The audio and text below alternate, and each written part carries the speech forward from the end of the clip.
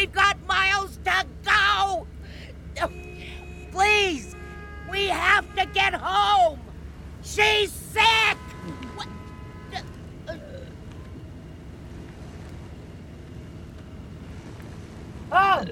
Oh, God!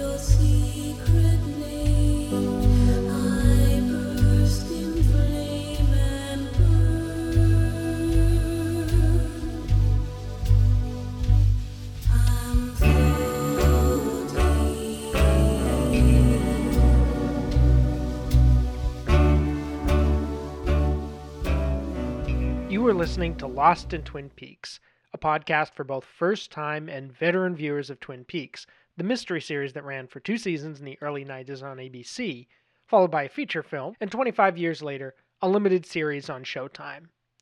And at the time of this recording, who knows what after that. If you're a new listener who has just discovered this podcast and wants to know more, check out Episode 0, Show Format. The following week of daily podcast will cover Part 11, an episode of Season 3 aired on Showtime in 2017.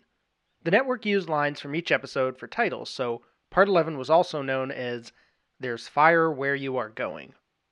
Although recorded for patrons back in 2018, I'm re-editing and re-presenting this coverage, including some new sections, for public release beginning on November 12th, 2022. You can also explore the illustrated companion published on my site, lostinthemovies.com.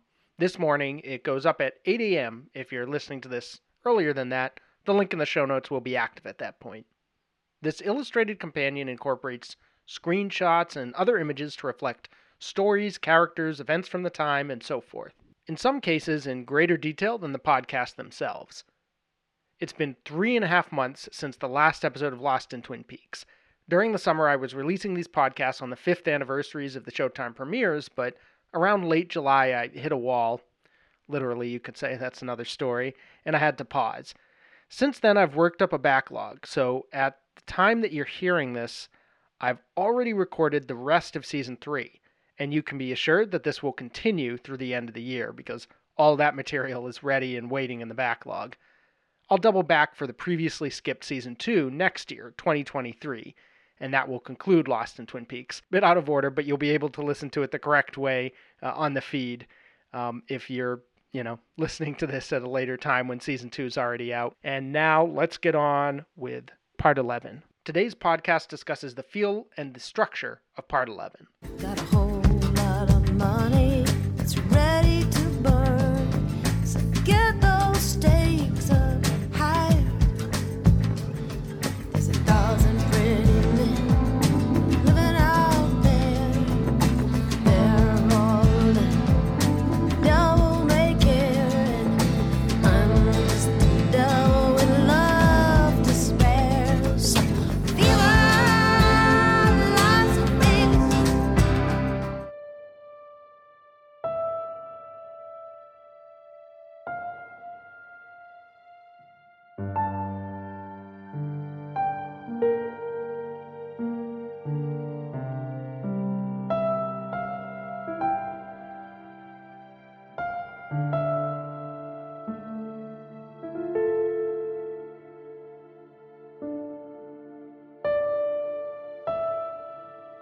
There's no Laura material this episode. We've kind of gone off and on with Laura through the first half of the season. The feel of this episode, really I would describe as something is always happening, and yet it also feels like something's about to happen. There's just an edgy anticipation to everything. Sometimes it sort of delivers. There's that gunfire in the diner.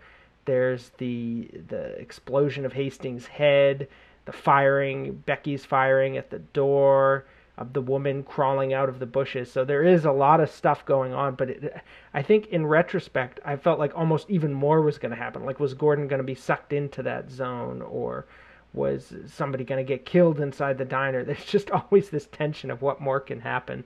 And I remember actually watching this at my parents' house, and my father was watching, and he made it. I think my mom fled pretty early in the episode, and maybe around the time the guy's head was going to explode or something. And my dad made it all the way to the kid throwing up in the car, and then and the woman screaming next to him, which I still find hilarious. And he just ran out of the room. He was like, I can't take it anymore. Which is too bad, because I think he would have loved the Mitchum half of it. It was right up his alley. Part 11 was an episode that I enjoyed quite a lot at the time. I thought it really had a sustained energy through the first half hour that was, it's a cliche, but very much an edge of your seat type of experience, jumping from one intense moment to another. And the latter half was totally different, but also totally of a piece. So it had these two halves that each had a sort of integrity to them, and it didn't feel, like a grab bag or anything, which was something that people complained a little bit about the previous episodes, I think, rightly or wrongly. Before we go, I want to share, which is going to end up taking up about half of this episode because there's so much, some of what I've been up to since the last Lost in Twin Peaks episode. Naturally, I've been up to a hell of a lot in the time between this and the last episode. So here's a rundown of the podcast that I published during that time. I was a guest on an episode of the podcast Creamed Corn in the Universe with the host Colin, inviting me to come speak about Sarah Palmer. And I also, actually, even more recently than that, had him on my podcast, Twin Peaks Conversations, where we talked broadly about Twin Peaks and his approach to his podcast, where he goes character by character. So definitely will want to check all of this out. The Twin Peaks Conversation, my podcast, is divided up over YouTube, free for the public, and then Patreon $5 a month tier.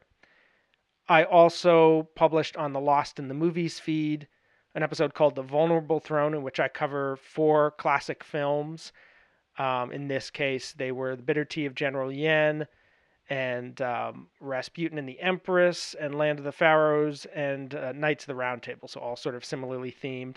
On my Patreon podcast, I had a Halloween special on Bram Stoker's Dracula, as well as some other subjects, updates on my work that I've been doing in the month of October.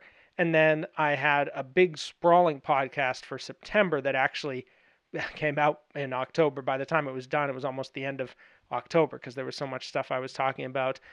This 2-part Patreon podcast covers 70s, 80s, and 90s films, along with other updates on recent work and things that I was up to.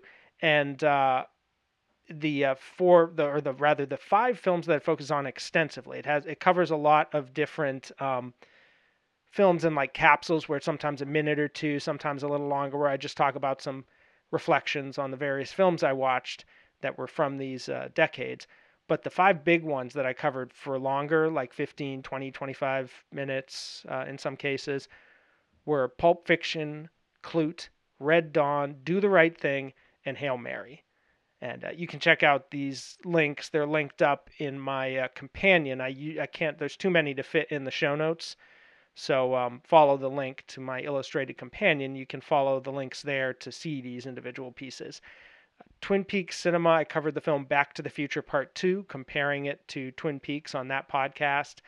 And I also published The Shanghai Gesture, a film from the 1940s that I covered on my Lost in the Movies podcast.